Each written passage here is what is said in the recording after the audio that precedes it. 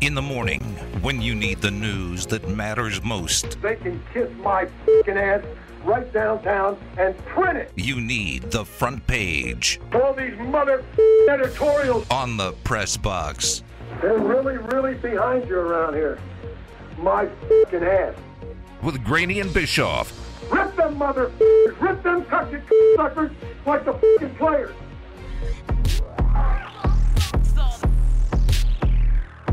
So the Brooklyn Nets eliminated the Boston Celtics last night, and the big story this morning is about the Celtics shakeup in their front office because Danny Ainge is expected to step down, and Adrian Wojnarowski reported that Brad Stevens is moving into a front office role.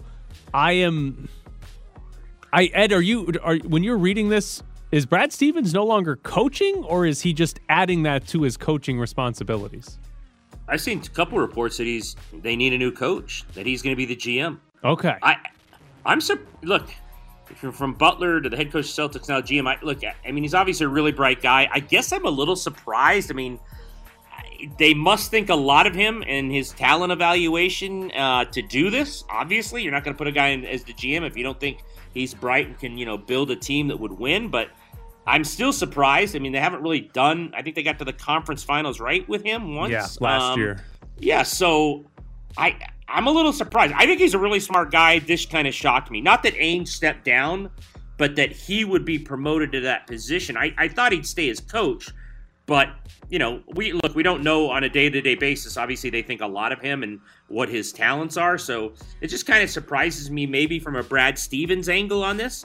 But maybe he's done all as he can in terms of wanting to be a coach and wants to be more within management. It's surprising though. Actually, got him in the conference finals 3 times in the East out there, but never won it. Okay. So what's interesting to me on the Celtics is Danny Ainge built a really good team. Like, as far as asset management goes and acquiring good players, Danny Ainge did a really good job. But where he probably messed up when you look back at it is he never went and got the true superstar. Like, Jason Tatum is very good, but if you're going to win a title, Jason Tatum probably needs to be your second best player. And they never went and got the true superstar. Like, the most recent one was James Harden getting traded to the Nets.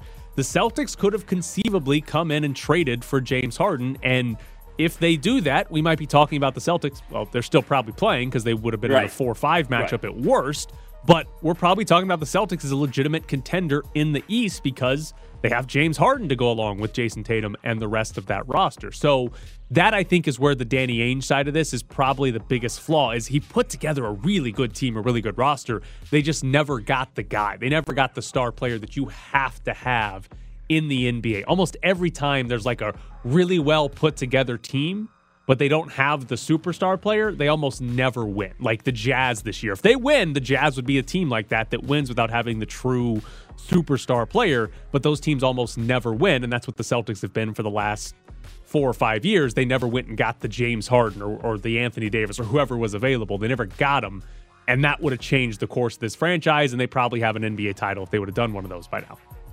Yeah, and I think as it's been proven, and you can correct me if I'm wrong, he's going to have to build by trading or drafting. I mean, it's a town with a lot of situations where not only just throwing the bottle, but racial tendencies. I don't know if you can go out and get the superstar like you're saying, unless you're going to do via trade, or you're going to draft another Jason Tatum and hope he's better than Jason Tatum.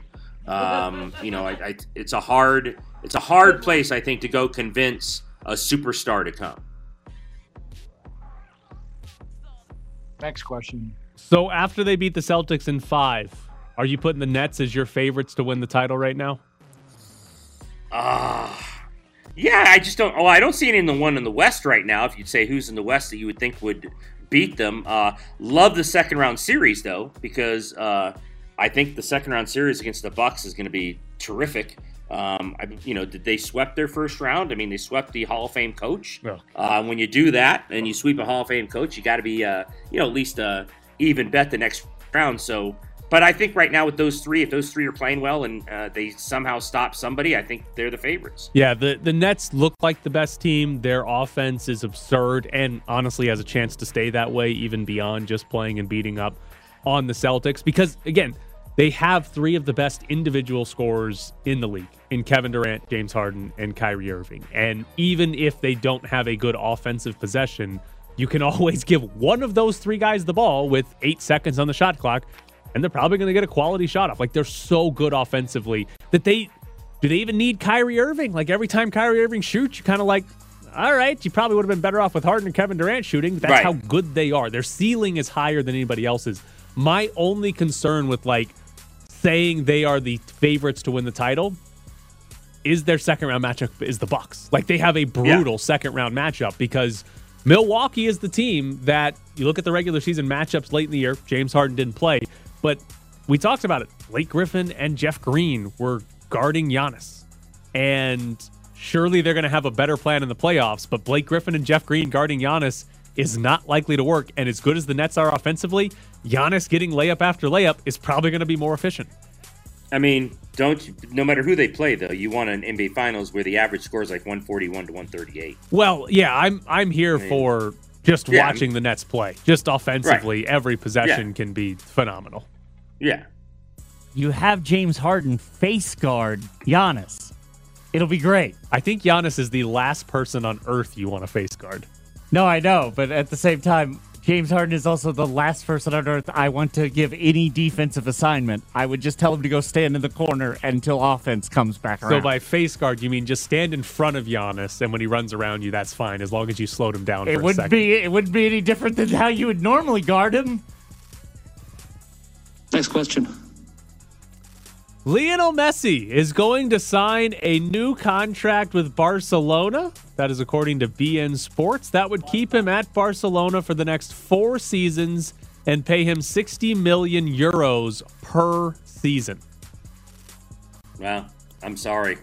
Anyone gives me 60 million, although on the tweet, this is cutting him. This is actually giving him less money. I mean, look, he's got more money than God, so I mean, it doesn't really matter at this point. But is this a pay cut for him?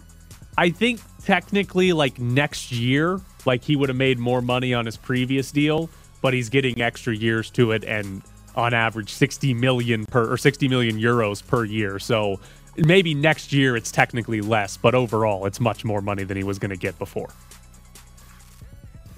Hello? Are you there, Ed? Ed, did we lose you? Hello? Oh, God. Am I there? Yeah, we can hear you. We can hear you. Okay, all right. Okay, all right. Well, it's Marriott Bonvoy on the wireless. Hey, let me ask you something real quick, though. He's 33, and he signs this 4-year deal. How many elite years does he have left, in your opinion? Yeah, it's interesting because Barcelona was fairly disappointing this year for Barcelona standards, but they're still going to compete for the title in Spain, and they're still going to be a Champions League contender. He's probably still going to be one of the 5 best players in the world for the rest of this contract. Like, that's probably what's going to happen here. But for the majority of his career, he has been the best player in the world, right, and he's unbelievable. That's probably over with now, where he can carry you. So, but he's going to be, he's going to be worth the money for the next 4 years. It's just not, they're going to have to actually do a good job of building a team around him, which they did not do this year. When is he going to become a part of Knights FC? It's disappointing. 4 years in Barcelona. He's supposed to be in Major League Soccer 2 years from now. No. He's still too young. No. He's got to be like 39 and past his prime. We wanted him at 35. We wanted him still in his prime. Nah. Can you imagine? Okay, you know how Nathan McKinnon just skated around Nick Hague like Nick Hague couldn't move?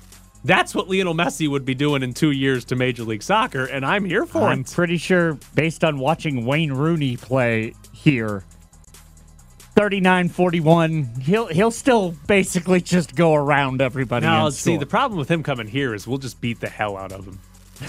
That's what the solution will be. Is they do that in Spain, but we're just going to beat the hell out of him. He's going to be 41. I want to know who the lackey is that has to tell him you're being the lights are going to borrow you for the weekend. Like, the who? Like, get in the bus. We're taking you down to Cashman Field, Lionel. I wanted to, who gets that job? Listen, you got to go over and tell him he's playing in Vegas on Friday night. You've been loaned down to a baseball field. Good luck. Did he? Good luck. Hey, the good news is he's one of the few few professional soccer players allowed back in Las Vegas, right? One of the few famous ones. Man, that's a great question. The Las Vegas Aces lost to the Connecticut Sun 74-67 yesterday.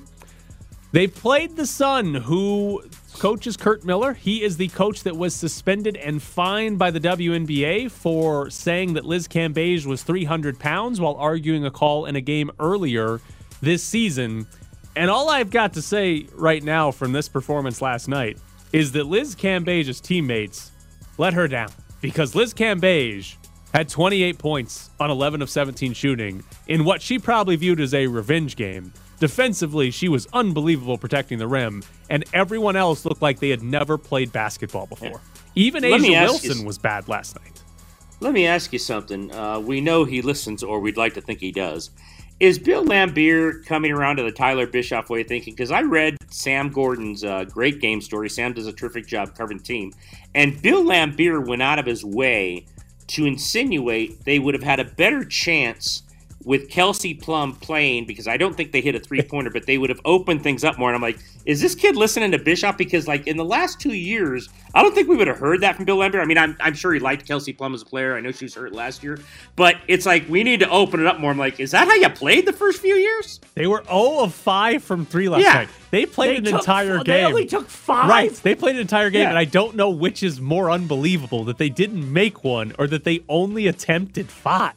I think it's they only attempted 5. Yeah, that's unbelievable. They try to beat teams up inside. That's their style, but you still got to shoot some threes. The whole premise of beating everyone up inside is that it opens everyone up on the wing. And, they only took 5 last night. So hopefully Bill Laimbeer is saying, we need Kelsey Plum back. We need to shoot some threes so that Cambage and Wilson can get some easier matchups. But I don't trust it's actually going to happen until I see it happen. Well, and let me ask you this, Sam. In Sam's story, Laimbeer said they didn't know.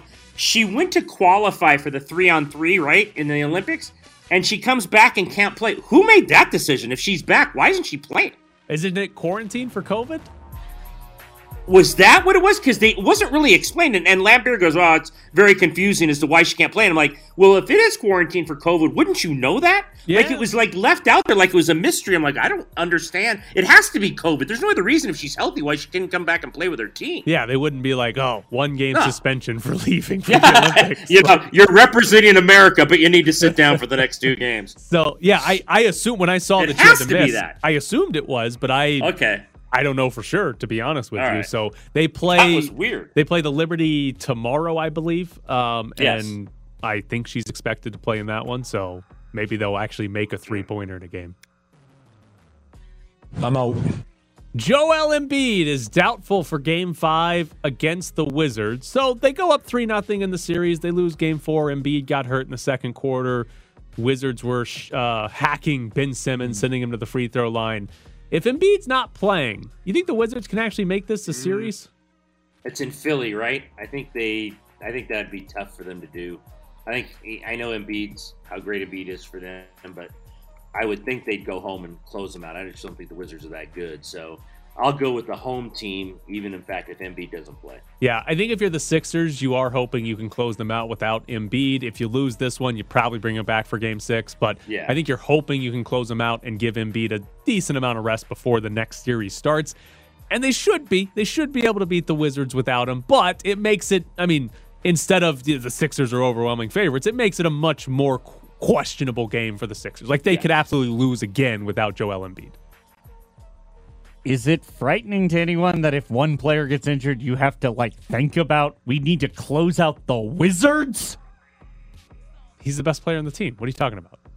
The Lakers just lost by 100 points because their second best player got hurt. Hey, and their first best player is also, aging in real time. Not really. He's still throwing alley-oops off the backboard to himself. He's fine. They just didn't have a second. What did Dennis Schroeder not score and was 0 for 9 last night? They legitimately didn't have a second competent player. I have literally heard you talk about how much you like Dennis Schroeder, and I have I like the guy. He sucked last night. He always sucked. No. He has never been good. He's never been 0 for 9 in a game. He was awful last night. So This was is a everybody weird else. take that I am like vehement about. Dennis Schroeder has never been good. He's always been solid. But he can't be your second best player, which is kind of what they needed last night. All right, coming up next. Dennis Schroeder sucks. For some reason, Henry Ruggs might be untouchable in a Julio Jones trade. The rumor wheels are swirling. Everyone wants to know where Aaron Rodgers is going, where he's going to end up. How would you feel if he brought his talents to the AFC West? I mean, obviously, it'd be awesome. I mean, to have that challenge every single year, it would be a great opportunity. I mean, he's a heck of a football player. He's been doing it for a long time that I've watched play and learned a lot from. Absolutely. But definitely, if he came to the AFC West, it would just make it a little tougher for us. But Yeah. we're up for the challenge. We're back to the press box with Grady and Bischoff, live from the Findlay Toyota ESPN Las Vegas studios. That was Patrick Mahomes. Do you think John Gruden would describe it as awesome if Aaron Rodgers ended up in Denver? Oh, I was going to say if Aaron Rodgers pulled on a silver and black, then he'd probably say it's awesome. But if he's putting on an orange jersey, I would think, well, look, I don't know what John Gruden would say because he's never talks. So who knows what he's going to say. Good point. I haven't heard that guy talk in a year. So, yeah, I mean, when and if he ever talks again to the media, I'm going to say that he would prefer Aaron Rodgers was not with the Broncos. Okay, so Julio Jones still has not been traded. It is after June 1st, so all these June 1st salary cap implications, Aaron Rodgers is included in that, as far as how much dead money teams have to take on when they trade a guy. Those are now in play for guys like Julio Jones and Aaron Rodgers. But Julio Jones hasn't been traded yet. But Paul Gutierrez wrote a story on ESPN about Julio Jones, trade for the Raiders, and what he wrote was interesting. He said Las Vegas is committed to Henry Ruggs taking the next step. He is next to untouchable, and you figure the Falcons would want him in a trade. Why would Henry Ruggs be considered next to untouchable in a trade for Julio Jones? I think there's a lot that goes into it. I'm not saying he should be because I think Julio Jones obviously would be, an upgrade at wide receiver for them. But I'm trying to put myself in their way of thinking. Let's go to the Julio Jones side of things. As good as he is, we've talked about this countless times, his age and his injury issues. So you have to take that into account in any trade for him. Is he healthy? How much more does he have left at 32, 33 years old? I also think in that room, and I might be wrong, they have deservedly so been taken to task and ripped and criticized for their drafts and what they have done in terms of trying to build this team.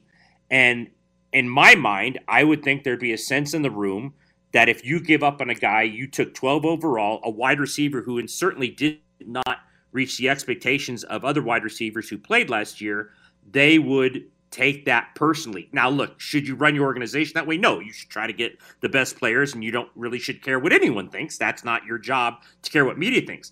But everyone's human, and I do think, and maybe it's why Gruden hasn't talked in a long time, there is a sense that they're tired of hearing how bad they've drafted, and if you give up on this guy right away after 1 year, and he goes on and is like an all-pro player somewhere, you're really going to take grief. So I'm not saying that's how they should think, but I'm with you. I'm trying to figure out why he'd be untouchable in their eyes.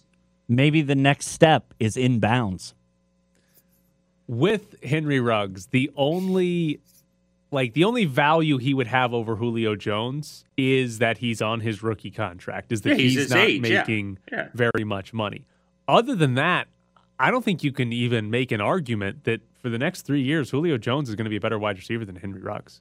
Even at Julio Jones' age, I don't think it's even close. And so, I could understand if the Raiders, let's say there was a trade offer for Julio Jones and the Raiders said, we just can't do it because we don't have the cap space, and to make the cap space work, we'd have to cut 2 or 3 guys, and we're not willing to do that. I can understand that argument to not trade for Julio Jones. I can't understand an argument of, well, we were going to do it, but they wanted Henry Ruggs and we refused to give up Henry Ruggs. That to me would be a dumb thing to do. That'd be a dumb way to go about it because Henry Ruggs last year didn't have 500 receiving yards. He was ranked a bottom 5 wide receiver by Pro Football Focus. Even John Gruden last year during the season, when asked why isn't Henry Ruggs getting more targets, criticized Henry Ruggs saying he needed to do more. There is nothing we've seen from Henry Ruggs other than his 40 time that would lead you to believe you have to hold on to that guy when you can get Julio Jones in return. Like, we're talking about a really good receiver. Even at his age, Julio Jones is going to be better than Henry Ruggs. So that reasoning to me, kind of bizarre. Now, I do want to ask you this as far as the Raiders go. If you were running the Raiders, who would you consider untouchable in a trade? Well, Derek Carr, unless you're telling me you get Rodgers back, right? I mean, unless you're telling me you get someone back better than him, then I would think he's untouchable. I mean, if you tell me you get Aaron Rodgers back, then you trade him. But I think he's untouchable unless you're getting someone who's a better quarterback, and you're probably not doing that unless, like we said, the Packers are really going to trade him. I don't know who above him would be on the market that you would move him. So I would think he's untouchable. I mean, they already got rid of guys who people assumed, whether it was Gabe Jackson or Rodney Hudson, that, they would never trade those guys.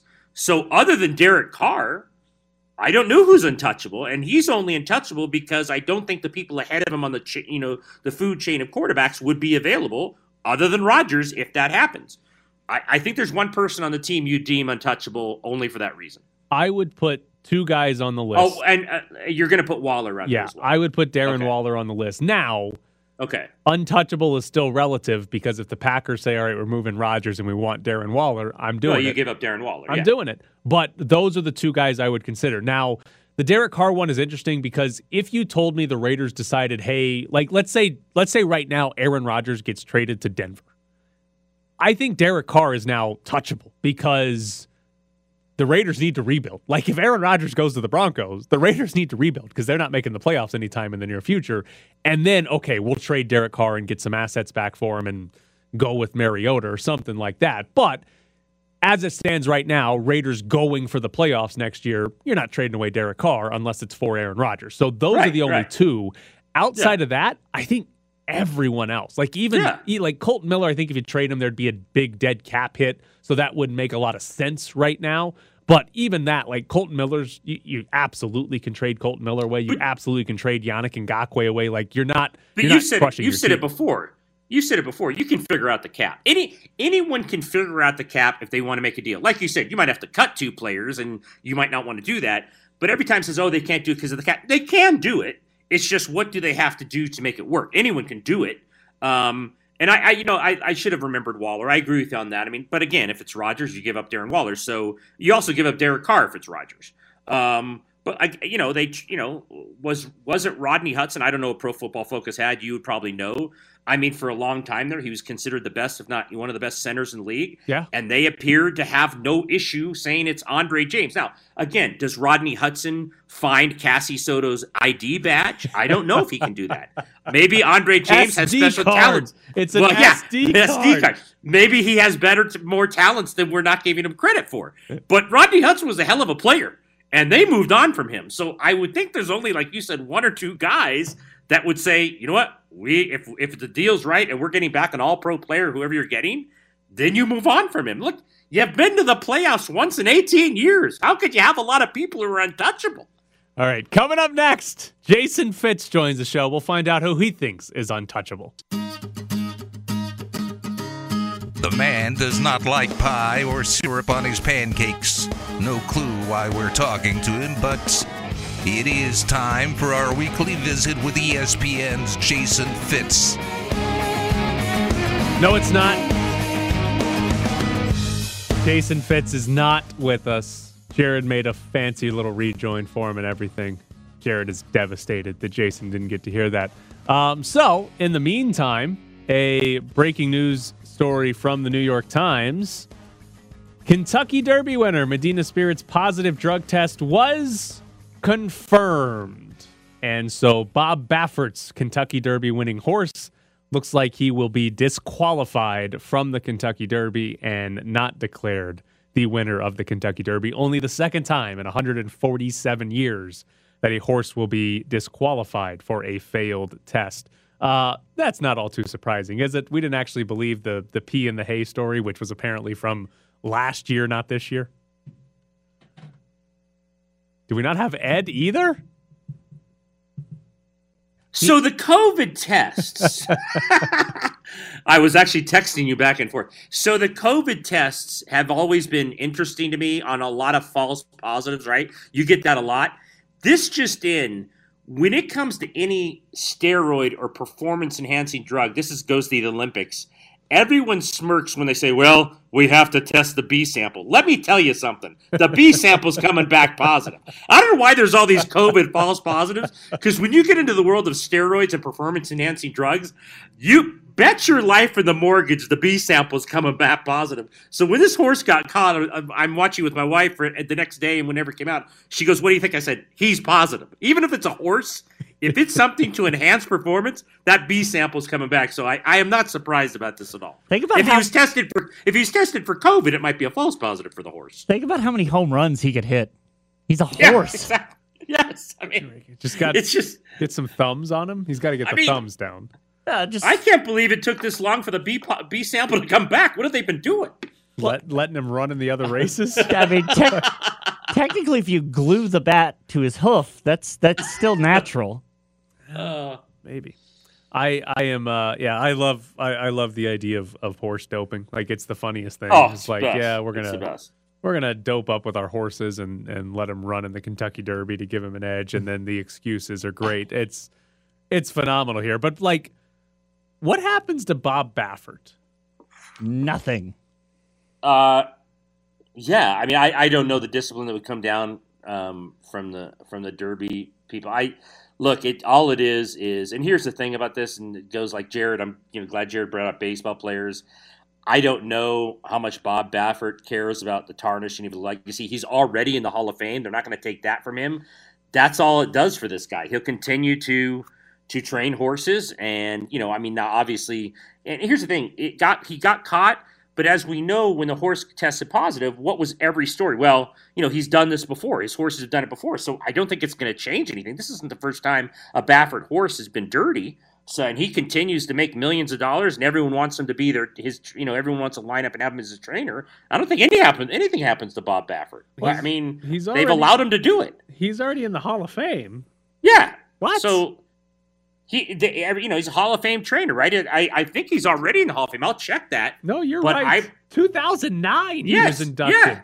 So what's going to happen to him? I mean, nothing's going to happen. You don't think right now, if you have a thoroughbred that is suspected to be an incredible thoroughbred, and you can see at 3 years old to win the Derby, you don't think that guy's one of the first you're calling? He's literally going to sell someone a horse and be like, yeah, you get 51% of the horse ownership and I get to keep 90% of the winnings. And someone's going to go, yeah, seems like a good deal. Fine. Yeah. But why is he already in the Hall of Fame? It's horse racing. I don't know because they don't have they don't make baseball writers vote on it.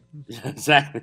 It's not 5 years after you retire. And a guy like that, I mean, does he ever retire? I mean, he's training horses. I don't know if he ever retires. So when would you ever put him in? When he's dead. Yeah, we should do that with all Hall of Fames. You don't get it until you die, just in case you do something stupid.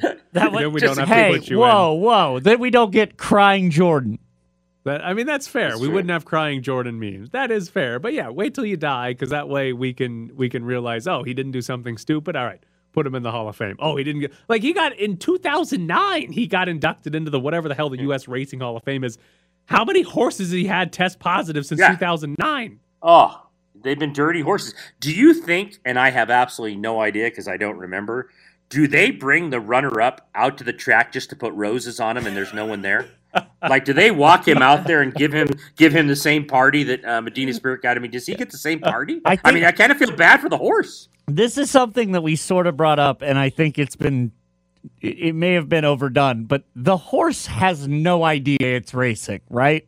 The horse is just there was a little guy beating on me, so I ran, and now everyone's put flowers on me, and it's uncomfortable, and now I'm back eating oats. I mean, I don't even know if the horse knows it's eating urinated oats. I think they just eat the oats. I mean, there's no way the horse knows it's juiced. So, yeah, I mean, that is the funny thing where they talk, trainers, and Baffert does this. They talk in the sense that the horse knows all this. His personality really changed when he peed on the oats. I mean, no, it's a horse. The horse is just eating. You walk it out. He knows in the gate that everyone else is running, so I'm going to run. That's it. It's a horse. But This it is tiny funny man when you hear keeps beating my ass. Yeah, I mean, exactly. I mean, when you hear trainers talk about the horses, and I'm sure we're gonna get tweets now from horse people that the horse really knows. No, it doesn't. So yeah, I mean, I don't think the runner-up horse today is like waking up saying, "Hey, I won." Come on, this guy. I knew the B sample was going to be positive. So 2 questions. I just, it's so unfair. I ran a clean race. Two questions here. You ask about, are they going to give him the flowers and the ceremony and everything? Don't care about that. Number one, the winnings for Medina Spirit was $1.8 million. Does that? I would think they have to forfeit that, right? That's the one thing they can do. Yeah. But does that then does that then get redistributed to the horses that finish second, third, whatever? Like, do they now bump up, or does the Kentucky Derby just keep the $1.8 million? And number two, the horse that came in second, who is now technically the winner, I don't even know. It might just be vacated. It might just be how they do it. But Mandaloun is the horse that finished second. His, breeding life. Does his owner get to say he won the Kentucky Derby, breed with the Kentucky Derby winner? Oh, it's a great question because that money would rise big time. I didn't even think of that. Breeding, putting a Kentucky Derby winner out to stud compared to a second place finisher, that would be a fortune. That's a great point. I have no idea. I mean, I'll tell you what, if I'm the owner, I'm saying absolutely. No doubt about it. That's why, Mountain Ridge Little League, send the banner. Send the banner so we can say we won. If I'm that horse trainer, I'm like, hey, send the banner so I can hang it up in the stall when we bring in prospective, buyers in here. Brad Cox. Brad Cox is the trainer of Mandaloun. He's also the trainer of Essential Quality, who finished fourth. So if I was Brad Cox, I am out today on a smear campaign of Bob Baffert and Medina Spirit. And that way I can come out and say, not only did I have the fastest horse in the Kentucky Derby, the fastest legal horse, I also had the third fastest legal horse in the Kentucky Derby. Come get some horse semen. Because everyone gets bumped up.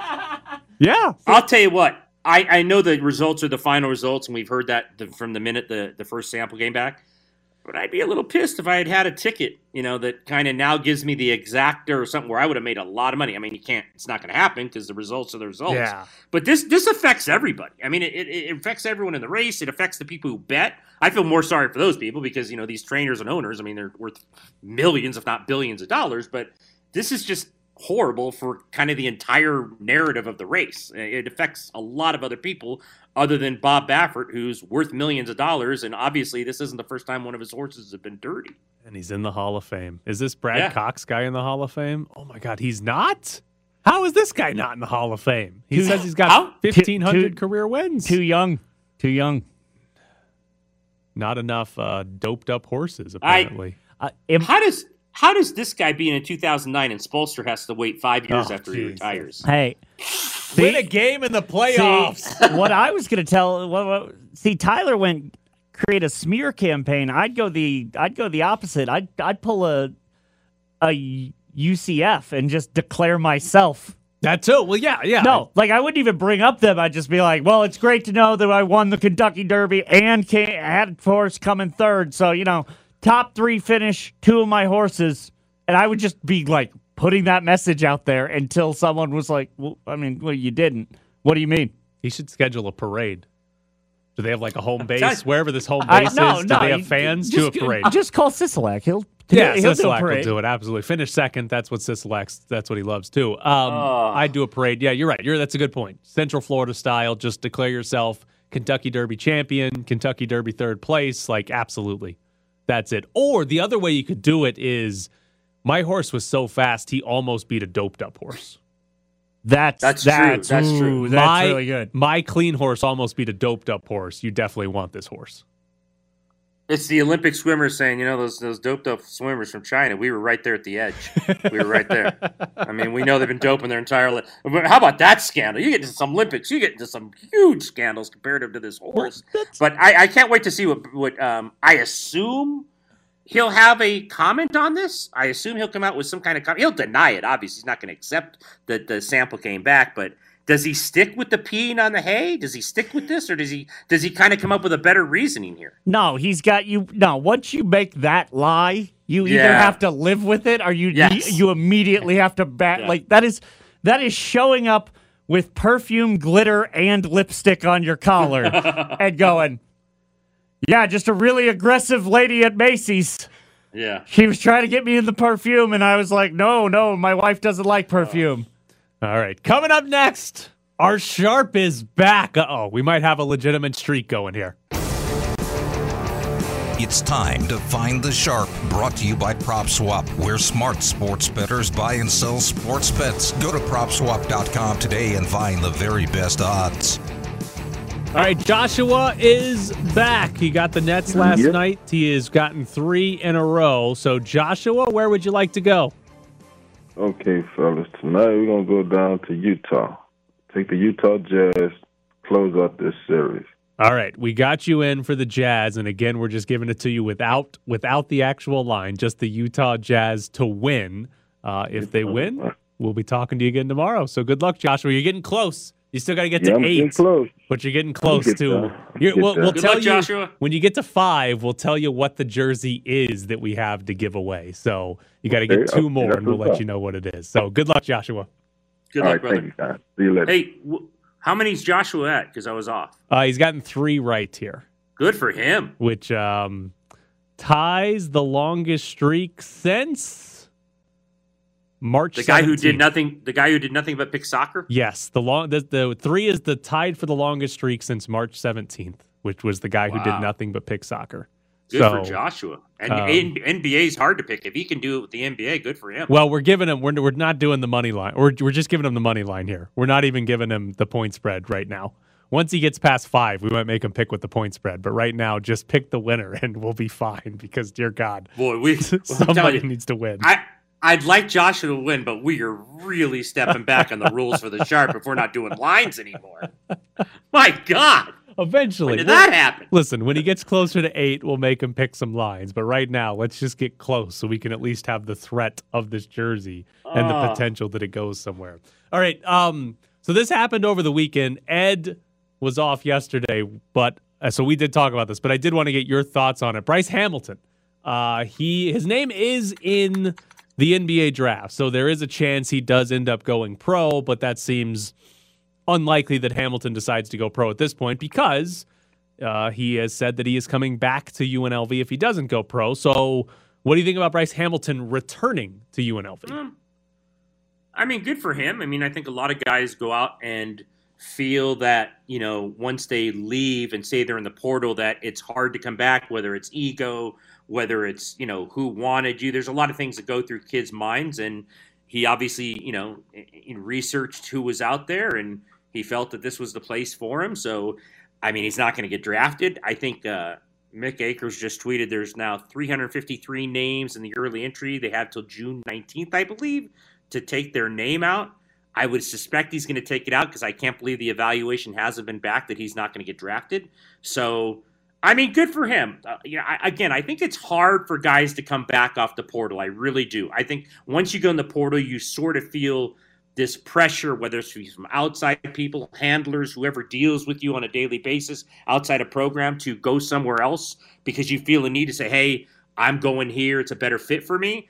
So I like when kids come back and just say, look, this is the best place for me. I'm comfortable here. I know the coach. He's a new coach. I've been with him. I mean, I don't know what he's going to do for them next year. I think, we've said all along, it appears Kruger has made an emphasis to get better defensively. Bryce has a long way to go defensively. Maybe others around him will help him with that. So I like the decision by him. I think it's, had he gone to, a lower end Power 5 or somewhere else just to do it, just to say, hey, I went there. I mean, a lot of kids do that. So I don't have any problem with him coming back. Are you surprised he didn't end up at a power conference school? Yeah, because I think nowadays, we've said this, and I don't know if you guys talked about it yesterday. I know we were going to talk about it last week, where now P5, mid-majors aren't going to play P5s. Do you remember that story where they don't want, teams poaching, which I thought was ridiculous because you can get film on anyone. Yes. Like there's film on everyone in the country, so that's ridiculous. Every team has a film guy. He can pull up in 2 seconds a film on any kid in America. So I thought that was a little stupid, but. Yeah, I was surprised. I think he had scored enough. I mean, obviously, look, he's not a good defensive player, but I thought he scored enough and showed enough on that end where a Power 5 would have gone in. And here's the other thing. We don't know if they didn't. A lot of stuff goes into it. Transferable units. I assume he's close to graduating. If he went somewhere, would they have taken all his units? That goes into it too. I know his mom wants him to graduate. I know that for a fact. That could have played into this. So I am, though, a little surprised that a Power 5 school didn't convince him to go just because of how much he scored at that level.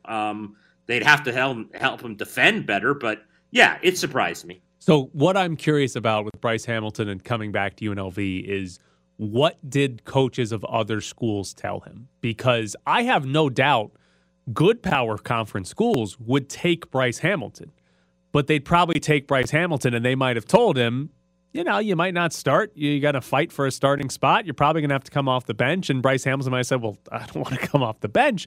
And so I'm curious what other schools told him, what power conference schools told him, and in comparison, what Kevin Kruger told him. Because if this hypothetical, if Bryce Hamilton was in the transfer portal and power conference schools, and listen, from the reports, multiple power conference schools were interested in Bryce Hamilton. If he got the feedback from them of saying, hey, you might start, you're going to have to fight for a starting spot, you're not going to be guaranteed any shots or anything like that. And comparatively, what did Kruger tell him? Did Kruger then say, you know what, if you come back, you're the number one option on offense? I wonder what the sales pitch was from other schools in comparison to Kevin Kruger and UNLV, because I think it's a mistake if Kevin Kruger told him, hey, you're the number one option on offense, because we've seen 2 years in a row, Hamilton the number one option on offense, and the team hasn't been good enough. The team wasn't good enough either the last 2 years. And if you're bringing back Hamilton, making him the number one option, I think you're running into that same problem again where you're not going to be good enough.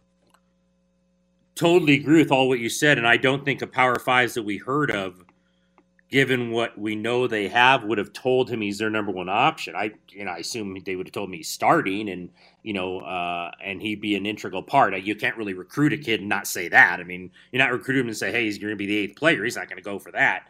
But I'd be more shocked than not if Kruger's pitch to him wasn't that he was going to be the number one offensive option. I think we both agree with that. I mean, maybe the guard that they got, maybe him, but I think you get him back by saying we're going to run the offense through you. I would think. I don't know what else you would tell him. I mean, you're going to tell him he's going to be the number 2 or 3 option and he's going to come back when he was the number one option before? I don't think that works very well. I think what you told Bryce Hamilton is, hey, look who I've signed. I'm going to put better players around you. We're going to be better defensively, and you're going to be the number one offensive option. That makes more sense than telling him he's not going to be the number one option. By the way, the schools that had reached out to him, according to Jeff Borzello, Kansas, USC, Oregon, Texas, New Mexico, UConn, Illinois, Texas Tech, and Florida State. Okay, of all those, I would think New Mexico would be the only one who would look at him and say he's the number one option. Yeah. And I don't really know what New Mexico has, I've got to be honest, but those other schools aren't. I can't believe those other schools are telling him he's the number one option. Right, and I think that's a big reason why he's coming back. Yeah, I agree. His decision was, I saw Maury Hardy go to Oregon and kind of get phased out of the starting lineup and phased out of minutes. Even Jonathan Chamwa-Chachua is the greatest success story of UNLV transfers, and even he was only playing a few minutes off the bench. Granted, he won a title, but only playing a few minutes off the bench. Hamilton probably said, if I want to play professionally, I got to shoot.